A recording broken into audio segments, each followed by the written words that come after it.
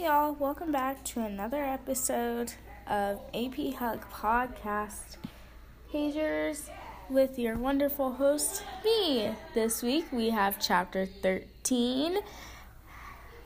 Unlucky number 13, I know. Let's see how well this one goes. But it's called Agricultural Regions. Okay, we'll be right back, y'all.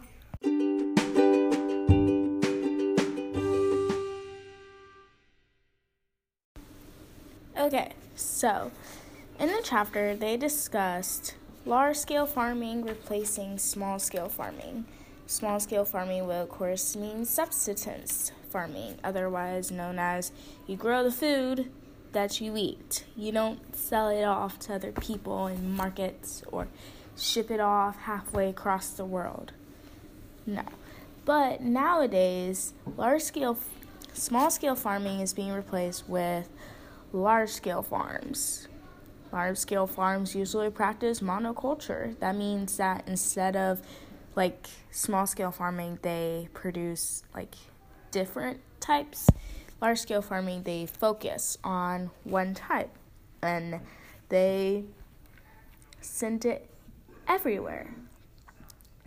But because of all these large-scale farms, now, doing this one type of food that might be native for a region but is completely unique to a different region is making it so that food can be transported on a global scale.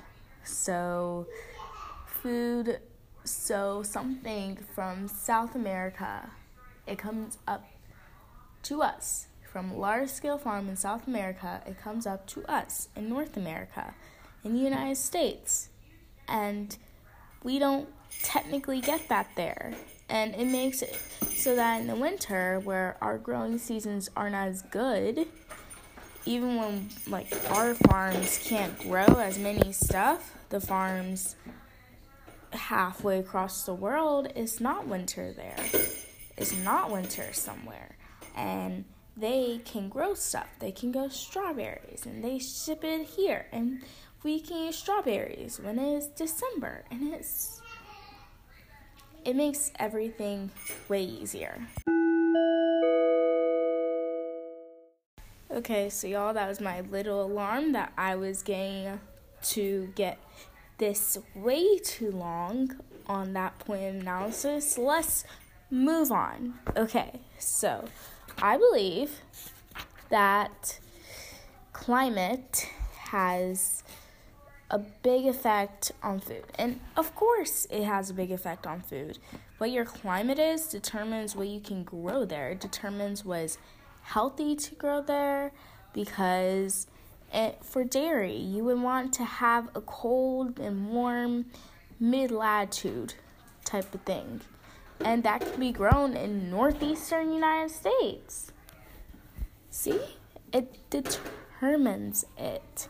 And in the polar climate, they can't grow anything because, no food, nothing is going to, grow best in a polar environment. So, yeah. And I believe that as time goes on, I feel like people are going to find a way with all this technology to not really change the climate, but make it so that climate can't be a reason anymore. You could grow anything, anywhere, despite the climate, because that's where our world's growing. Our world is going so we can have hover cars or something like that. Also, I believe comparison between this chapter and something else. Okay, I can't really think of anything that I read, so I'm going to do something that we did in class. That TED Talk that we watched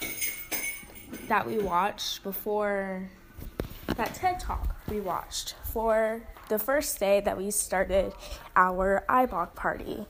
The TED Talk said that everything is influenced by food. And this chapter, it kind of just like reaffirmed that. The TED Talk talked about global scale and large scale farms and everything. And this chapter also talked about that. So, yeah.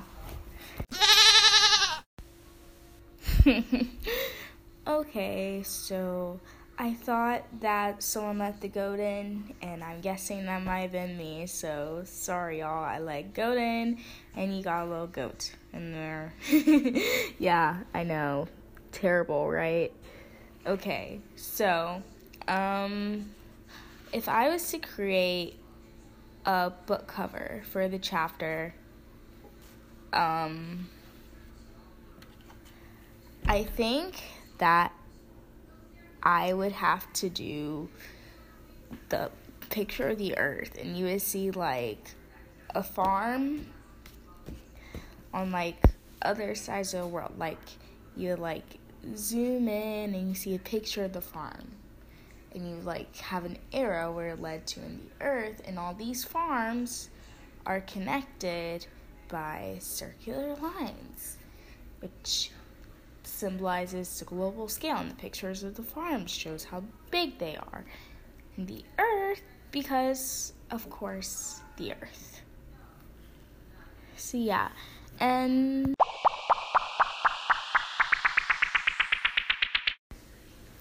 okay, so I'm supposed to end with a catchphrase, so I think this catchphrase is going to be